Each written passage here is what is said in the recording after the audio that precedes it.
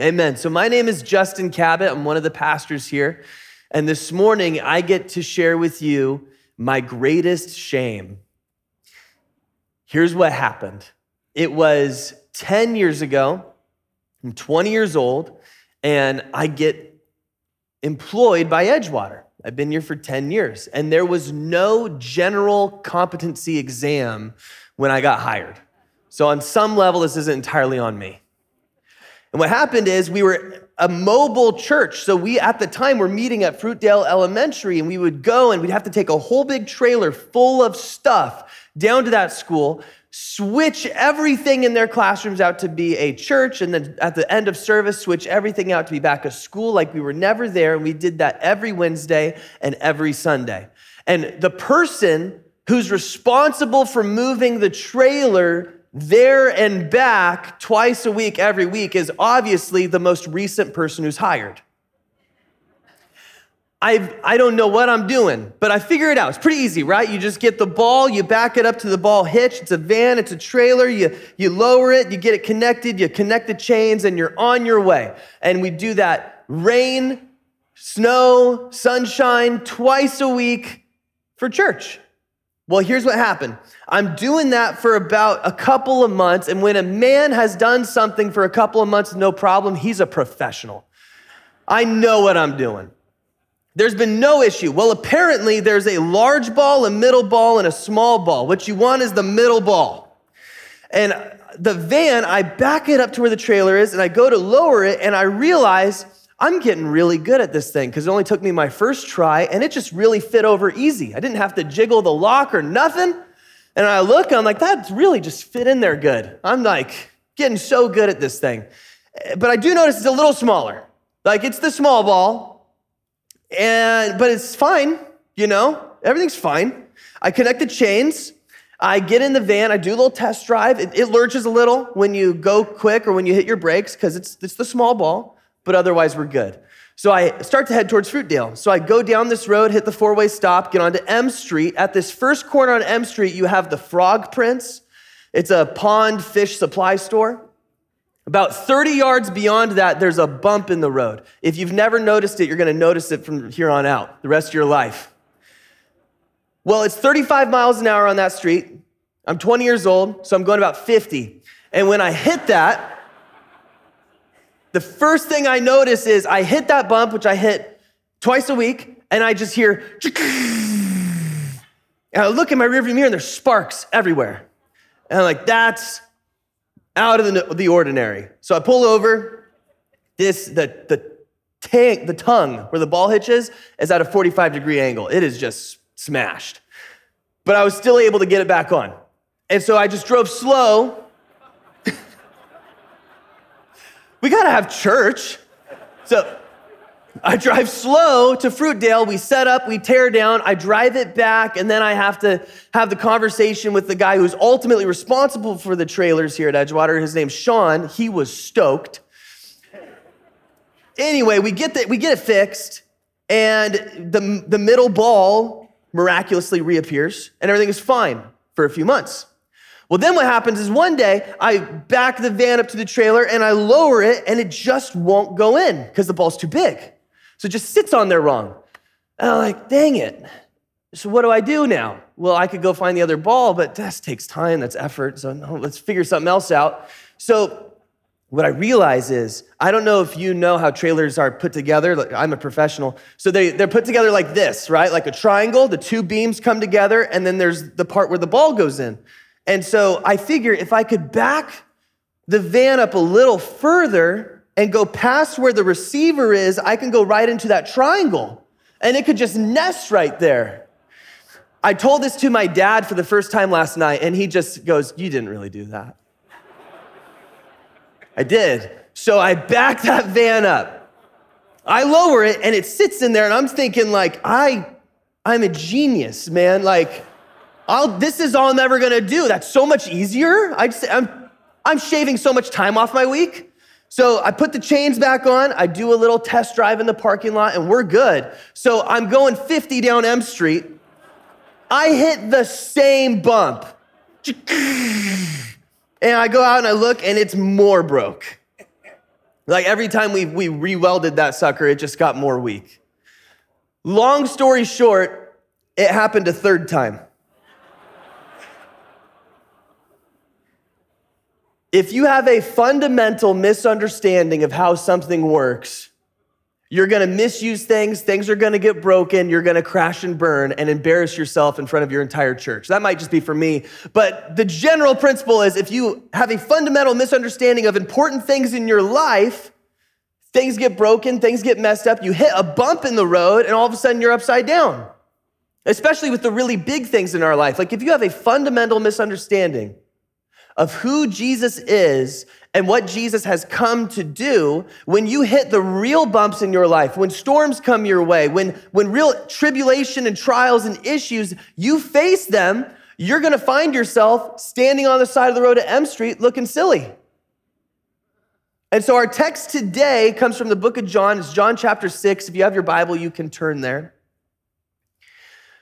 Our text today is really supposed to illustrate and show you and I, we can't have this misunderstanding of who Jesus is and what he came to do. The disciples were beginning to have a fundamental misunderstanding of who he is. So Jesus is going to clear that up right now. So it's John chapter 6, starting in verse 16.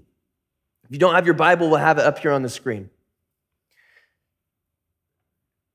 When evening came, his disciples went down to the sea, got into a boat, and started across the sea to Capernaum.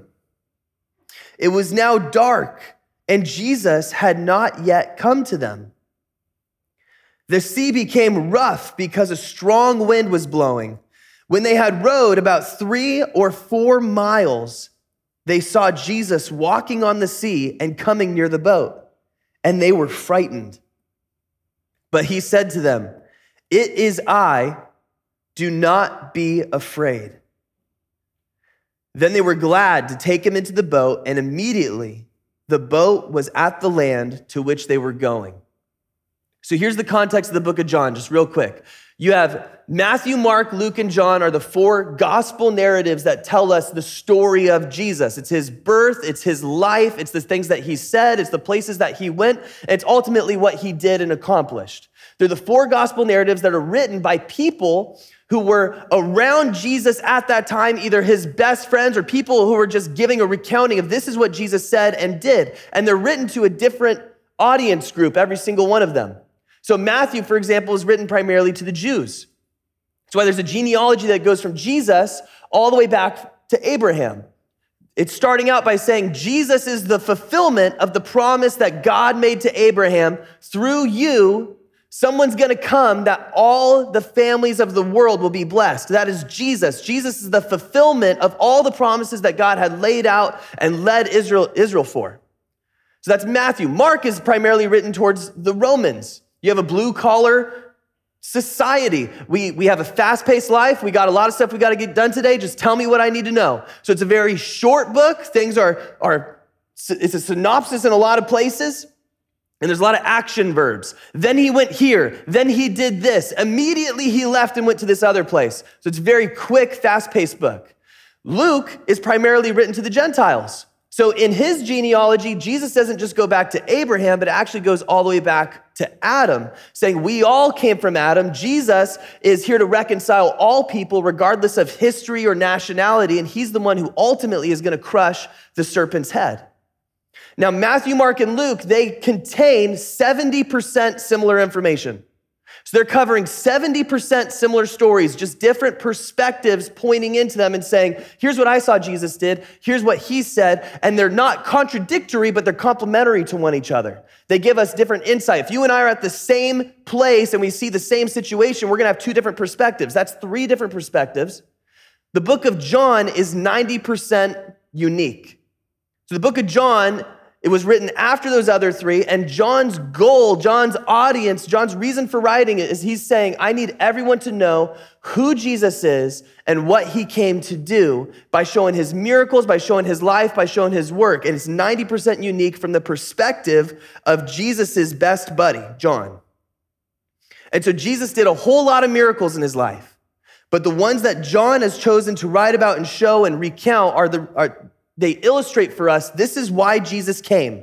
It's not just to show his power. This is how cool Jesus is. This is the crazy things that Jesus can do, but it's to tell us this is who Jesus is and this is what he came to do. So John chapter 6, this story where Jesus is walking on the water, super famous verse, immediately follows Jesus feeding the 5,000, which is also a super familiar passage. So 5,000 people have come because they've heard that Jesus is doing miracles, he's healing people, he's a phenomenal teacher, and they follow him out to this desolate place, and they get really hungry. There's 5,000 men plus their women plus their children, and they're hungry. Jesus takes a kid's Lunchable, 5 loaves of bread and 2 fish, divides it up amongst everyone to where there's 12 basketfuls left over. And the people, what they do is they start to say, look at this amazing guy. And they're all Old Testament steeped individuals. So they would remember, they would immediately know when was the last time that a multitude of people was fed when they were out in the wilderness, when there was no food and no hope of food. Well, it was Moses. Moses delivered the people out from Egypt and he fed a multitude when there was no hope for food. And now Jesus is doing that exact same thing. This is the prophet. This is a deliverer just like Moses. In fact, here's exactly what they say. It's John chapter 6, starting at verse 14, just 2 verses before we started, says this. When the people saw the sign that he had done, they said, this is indeed the prophet who is to come into the world. Look, he's just like Moses. This is indeed the deliverer, the Messiah that we need. And in verse 15, perceiving then that they were about to come and take him by force to make him king, Jesus withdrew again to the mountain by himself. The people are saying, here's a man with real power. Just like when Egypt was oppressing God's people and God used Moses to deliver the Israelites out from under the thumb of Egypt, we are oppressed by Rome. And now we have a new deliverer who's just like Moses, who's gonna lead us out. We need to make this guy king. We need a deliverer. We need to put this guy in charge. And Jesus, knowing that they're gonna make him king by force, says, oh no, that's not what I came to do, sends the disciples off and goes up on a mountain by himself, which is so weird. Because isn't the whole point that Jesus came so that people would recognize him as king and call him king?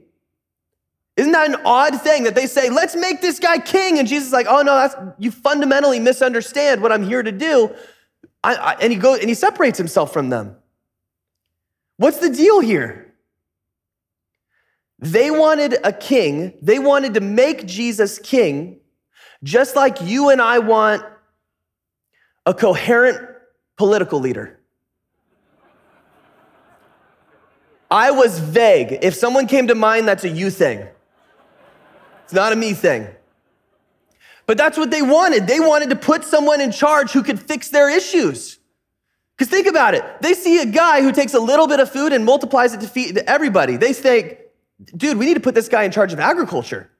If this guy was in charge of the agriculture of our government, we'll never be hungry again. They're saying inflation is so high, I can't even afford to feed my family. If we put this guy Jesus in charge, everyone's gonna be fed. There's gonna be no food shortage ever. He fed us all with nothing, and there's 12 baskets full left over. We need to put this guy in charge of food. He's gonna fix the economy.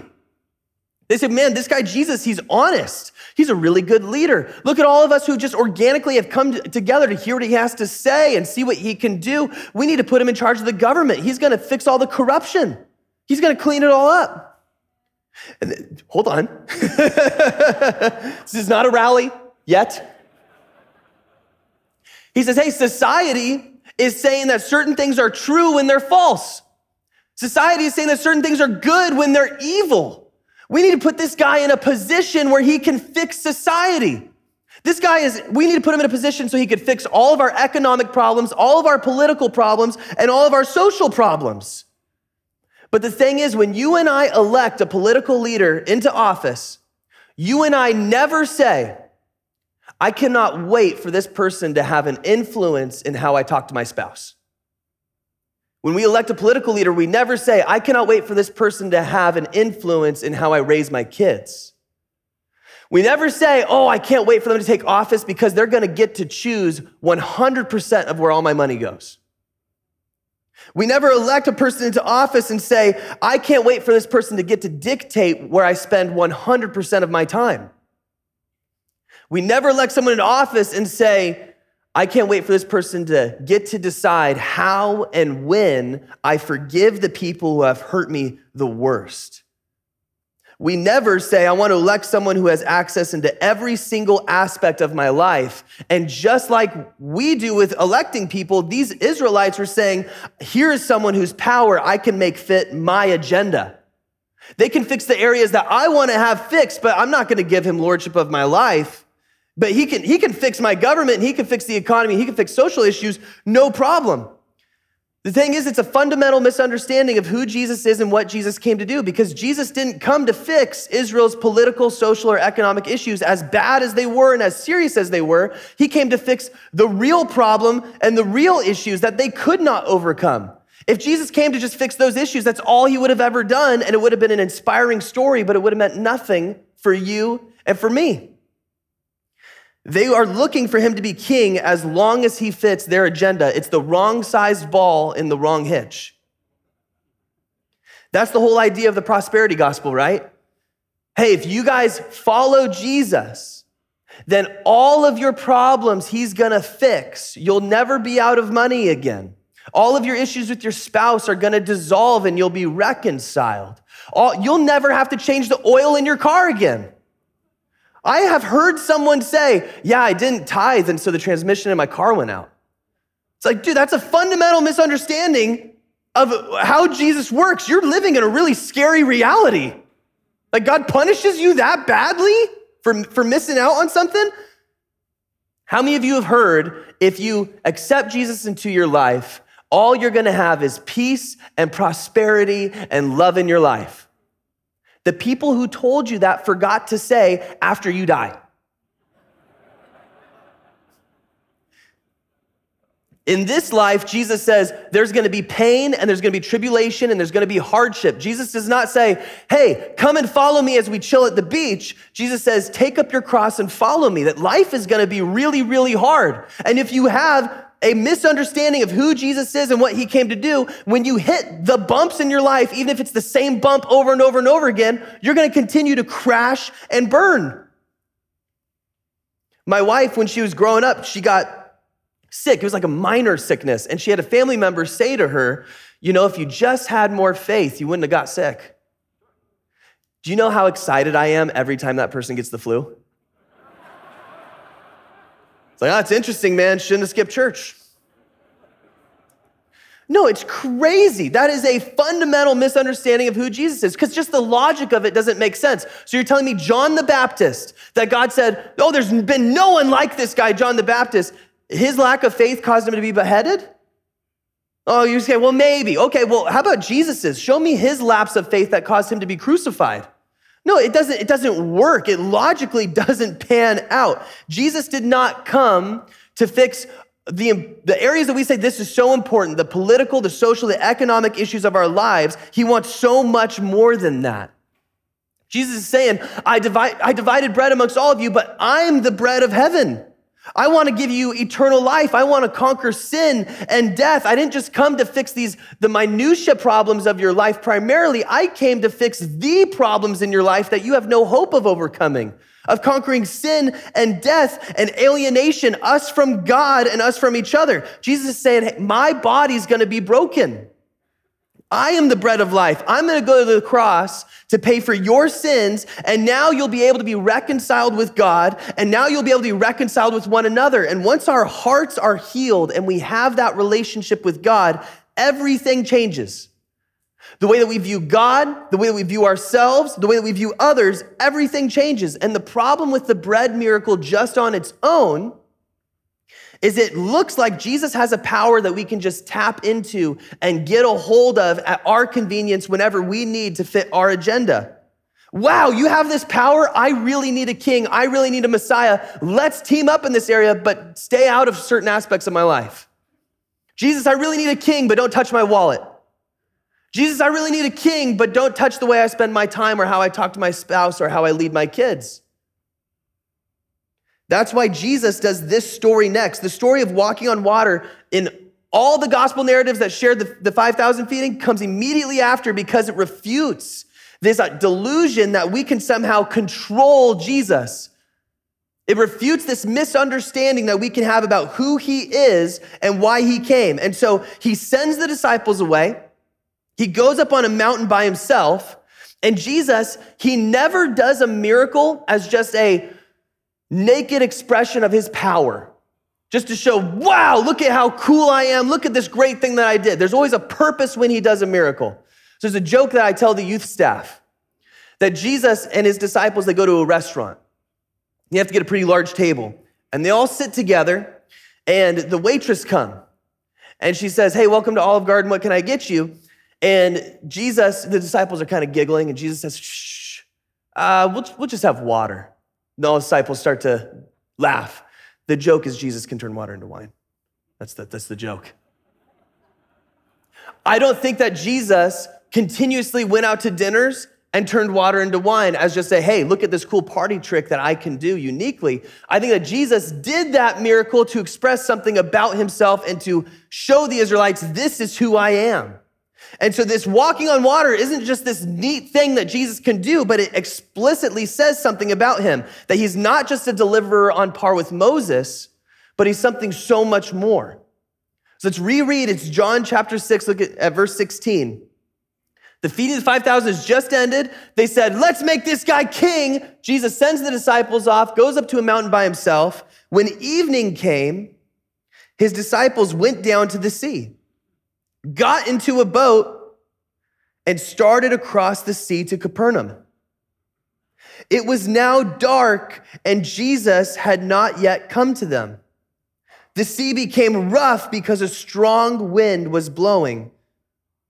When they had rowed about 3 or 4 miles, they saw Jesus walking on the sea and coming near the boat, and they were frightened. So the Sea of Galilee sits below sea level, and it's in the middle of this valley. And so at the end of the day, all of the cold air would come rushing into that valley and settle into the Sea of Galilee, and all of the hot air would go rushing out of that valley. And what it would often happen, the Sea of Galilee was known for its sudden and fierce storms.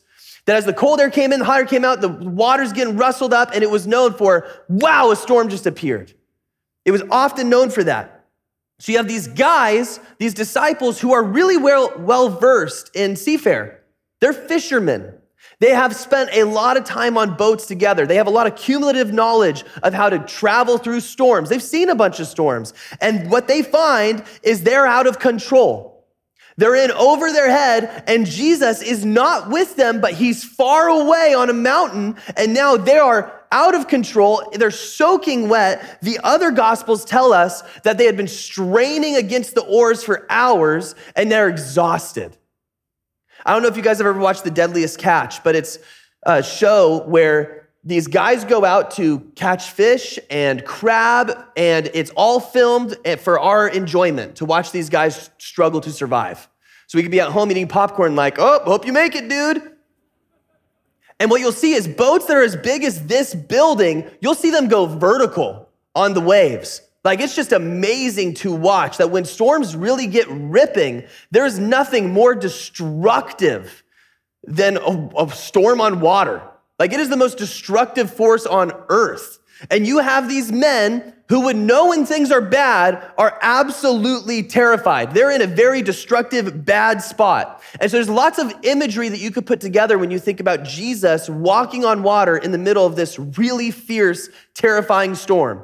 So you have the boat going vertical, the disciples freaking out, and then you have Jesus walking towards them. And when you think about that, like when I try to put the imagery together, you would often think maybe Jesus is like coming over the hills and the valleys and sloshing through the breakers and stepping over the big spots.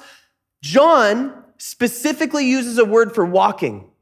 So there's a word in Greek for walking, like you just walked from A to B, but John deliberately and intentionally uses a word that means taking a stroll. So you can think about it this way. If you've been driving in your car for 3 hours and you think, I just really need to go for a walk and stretch my legs, and you park your car and you just go for a walk. I'm going to enjoy the smoke-free air, and I'm just going to enjoy walking in the grass. It's that kind of walk. in this crazy, destructive storm.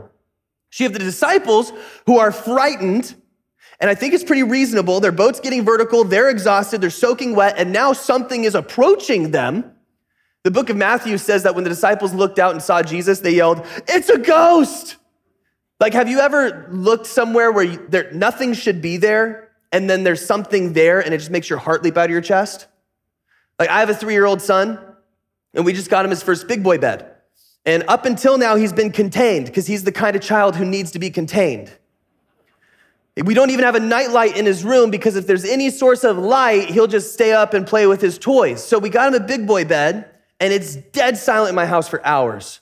And I'm thinking, well, I'm just gonna check on all the kids, and I'll check on Leggy because he's got his first big boy bed. He probably looks so cute in his big boy bed. I open that door, and the dude is just standing in the middle of the room staring at me. It's the scariest thing I've ever seen. Just a little weirdo standing in the dark. He sleeps outside now. So they look out and they say, there's a ghost coming towards us. There's this person in the middle of the water coming towards us right now. And some commentators say, well, it's possible that Jesus was just walking along the shoreline and caught up with them, and it appeared like he was walking on water. Okay, that's not true, because if that's what happened, they wouldn't have called it a miracle, they would have called it a Wednesday. All right? Like, Jesus is walking on the water in a leisurely way, coming right towards them when they're in absolute distress. This is deliberately telling us the things that you and I have absolutely no control over in our lives. Nature, things that scare us, things that freak us out, all the bumps, all the speed bumps, all of the things that cause us to crash and burn, all the things we have absolutely no control over, Jesus has absolute control over. And the greatest, most uncontrollable forces in this world, the most powerful, deadly forces, not only does he have absolute power over them, but they have absolutely no power over him. Jesus is showing them, I'm not just bigger than Moses. I'm not just on par with Moses. I'm not just a replacement for Moses. I am the God of Moses. There's this psalm. It's Psalm 77, starting at verse 16, that you guys got to see. We'll have it up here on the screen.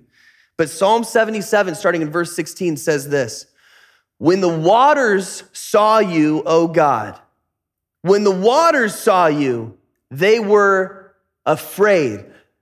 Imagine how your life would change if you had the perspective of the things that cause me to crash and burn, the speed bumps that I hit, the storms that I face in life, the deadliest, most terrifying, destructive forces that come my way.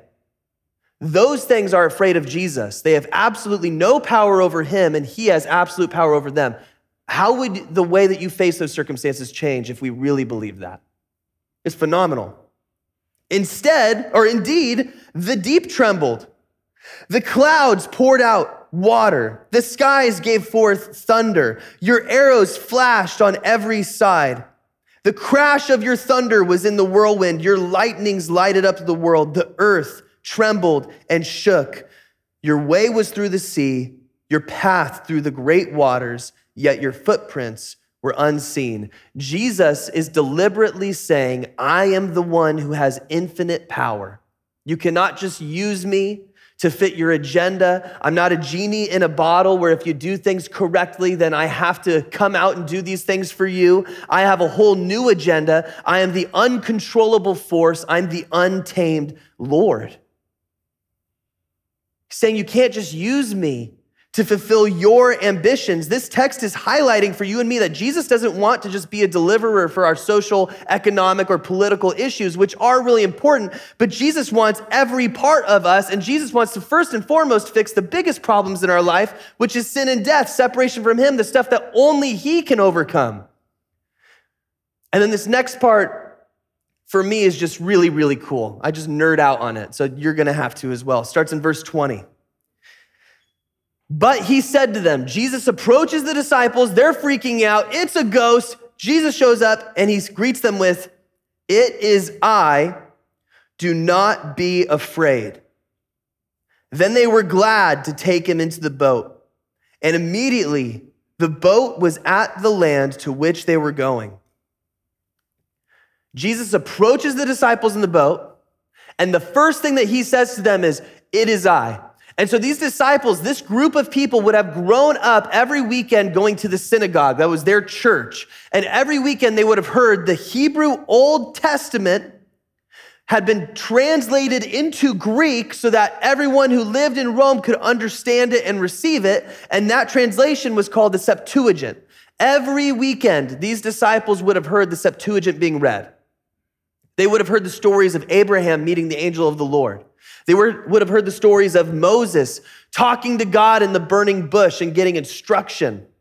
They would have heard about Elijah. They would have heard about Isaiah. They would have heard about Shadrach, Meshach, and Abednego in the furnace. They would have heard all of these stories in the Old Testament being said in the Greek. And when Jesus shows up to them and he says these specific words, "It is I," a flood of context would hit them in the head. All of a sudden, they're going to be faced with the realization of this is who Jesus is. Jesus isn't just a cool guy with some party tricks who can turn water into wine and he's fun to hang out with and can multiply food. He's not just a deliverer to take back Rome for Israel. He is infinitely more than I ever expected. The exact words that Jesus says to the disciples, because "it is I" makes sense for an English reader when we read it. The exact words that Jesus says is ego eimi. And in the Greek, what that is I am. Jesus shows up and he says, "I am, do not be afraid." Jesus said, "I'm not here to replace Moses. I'm the guy who led and equipped Moses."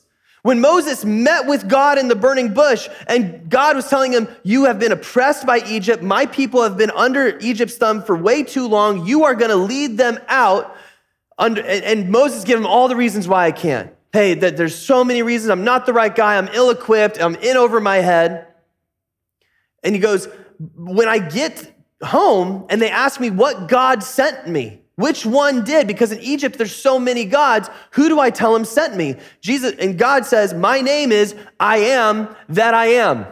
Tell them I am sent you, that I'm the uncaused causer.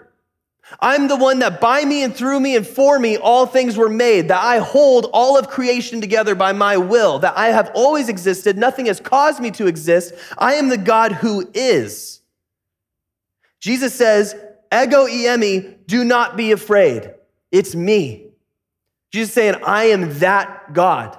I'm not just a replacement for Moses. I am the God of Moses. And the number one command in the Bible for you and for me is do not be afraid. Why? Is it because God's like, man, your problems are just really trivial and you just have the wrong perspective and you just don't get it? And everything's gonna work out in the end, just chill out. Is that God's attitude and perspective towards us? Does God say, don't be afraid because it's really not a big deal? Your storm isn't really that big of a deal, guy. No, he says, don't be afraid. When Moses tells him, I'm the wrong guy because of this and because of that, and I can't talk right and people aren't gonna listen to me, God goes, yeah, but I'm gonna be with you. He says, don't be afraid because I'm with you. That's the number one reason we shouldn't be afraid. When I was in high school, I did my freshman, sophomore, junior, then senior year, and at the end of my senior year, the administration at Hidden Valley audited my credits. Like they do everybody. And what they realized is I had never taken a PE course. I had 0 PE credits. I know, this is peak human performance, so it's hard to imagine.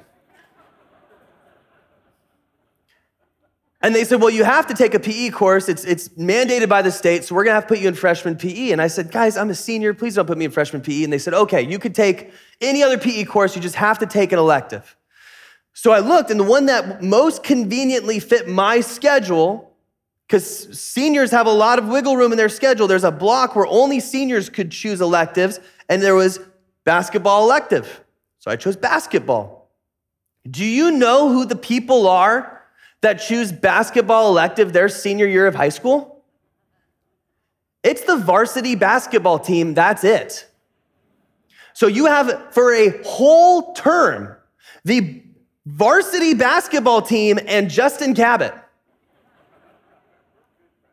And when they drafted teams for who's gonna be on what side of the court, one person got picked last, every time. Because these guys have been playing basketball since they were born. I learned that basketballs are orange that morning, right? Like that's the categories that we're in. So there's a whole term where I'm in this class and I cannot fail this class. So I'm just getting by. Like there's no number of baskets that I have to hit. I just have to dress down and I have to be on the court. When the team's over there, I have to run over there. And when the team's over there, I have to run over there. And I'm doing that day after day, week after week, just trying to get done with this term. Towards the end of the term, one of the other players knocks the ball out of someone else's hand and the basketball comes bouncing right towards me and I get it. And the whole place stops. I'm not joking. Everyone looked at me and I didn't know what to do. Now I'm holding the ball and I look at the guys and we're just standing there and Gregory, he yells, "Shoot it!" And so how Hidden Valley, their basketball, whatever, is set up, I don't know this sport, is there's two beams that come out of the wall and two metal chains that suspend the backboard. And so I've got the ball. This is a big defining moment in my life. And I turn and I shoot the ball. And in slow motion, that ball goes right over the backboard in between the two chains, and the entire Hidden Valley varsity basketball team starts running around the room with their hands in the air yelling, "It's good!"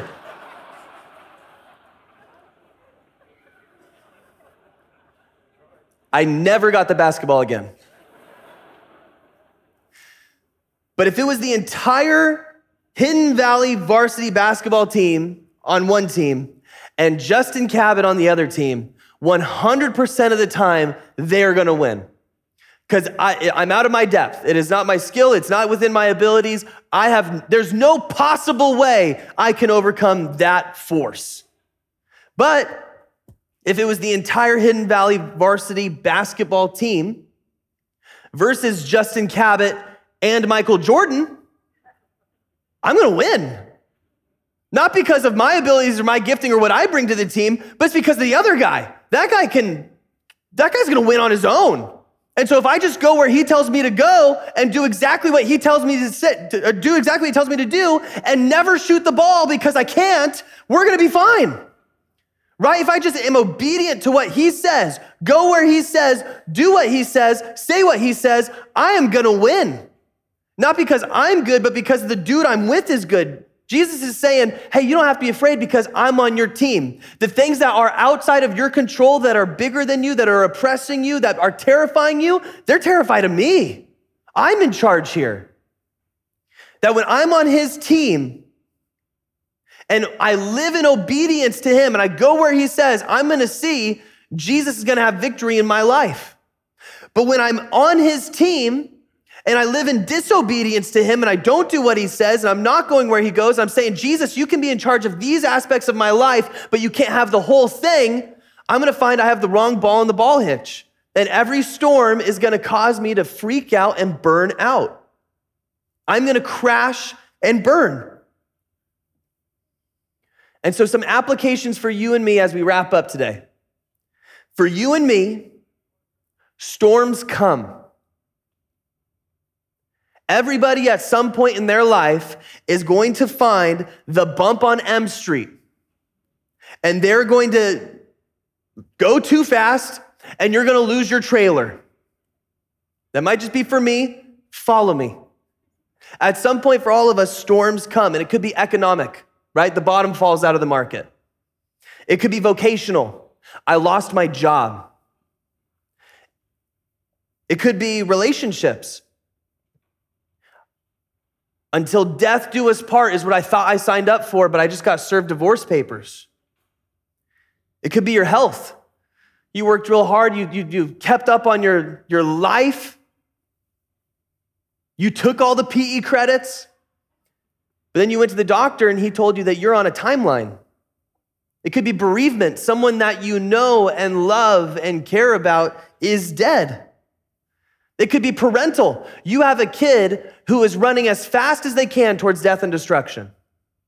At some point, every single one of us will find a storm. And it can be because of wickedness and of sin and because of the consequences of our actions and the mistakes that we make. Absolutely. Sometimes storms come and you did nothing wrong. The disciples got into the boat because Jesus told them to get into the boat, and they found themselves in the middle of the storm. Sometimes storms come when you didn't do anything wrong, but oftentimes when we are in those storms, we find I'm out of my depth. The Sea of Galilee is not a huge place, but it's just deep enough to drown in. The problems that you and I face might seem trivial to other people. It's not that big a deal, but they can often be just enough to drown in. This is destroying me. This is consuming me. This is overtaking me. And the disciples, they're fishermen, remember? They're prepared for this scenario. Oftentimes when storms come our way, we find out the nest egg that we had been saving just isn't enough. All the preparedness that I thought I would have didn't equip me for this. I thought I was ready for this circumstance, and I'm not. And when we're in those storms, we realize I'm out of my depth and I'm going to die. And just like the disciples are panicked and sure that things are going to go poorly, they're realizing Jesus is far away on a mountain. Sometimes when you and I are in the middle of storms, it feels like Jesus is far away on a mountain and he doesn't see and he doesn't hear and he doesn't care and he can't help me. And what the disciples learn is when they're in the middle of their scary storm, Jesus comes walking right through the middle of it, completely unfazed by the most powerful forces that this world has to offer, the most destructive forces, and says, don't be afraid, I'm here with you, I want to get in the boat with you. Jesus is saying, in the middle of our storms, in the rain, in the darkness, Jesus sees us. Jesus sees when his people are in trouble, and Jesus will come in the middle of our storms and say, hey, I will get in that boat with you. If you're in a storm right now, you need to know that Jesus sees. He's not unaware. He's not uncaring. He's not distant. He sees. And there's two texts that have to deal with a storm in the Bible and Jesus. The first one is you have Jesus who's in a boat, a storm comes, and with a word, he makes the storm go away. There will be storms that come in our life where we pray to Jesus, Jesus, will you remove this from me? And he does, because he's able to, he can, and sometimes he does. We had a young man who had cancer in his shoulder one week. We pray over him. He comes back the next week, and there's no cancer. It's crazy. Jesus said, go away, storm, and it was gone. There are other times that you find yourself in a storm, and you pray, Jesus, will you take this thing away from me? Jesus, will you help me? Jesus, can you be here with me? And Jesus says to you and me, don't be afraid, I'm here with you. I just want to get in the boat with you. I just want to get where we have to go together. And if you and I really meditate on that, you and I really take in, okay, Jesus, I want you in this boat with me. What happens is you get what the disciples get. You find yourself safe at land. Immediately. Jesus gets in the boat and they are there. If you and I are in a storm, we need to be the kind of people who say, okay, Jesus, come be in the storm. I don't want to use you anymore. I don't want to try to control you. I want you to be in this boat with me. I'm giving myself to you. I need your help. Save me. And so this morning, we have the opportunity to take communion where we get to reflect on the ultimate storm that you and I could not overcome. Jesus was hurled into, that Jesus faced, that Jesus overcame. It's the storm of sin, death, God's wrath. Jesus took on our behalf so we could be saved, so we can approach God boldly in our time of need and say, God, will you help me? And he would say, yes.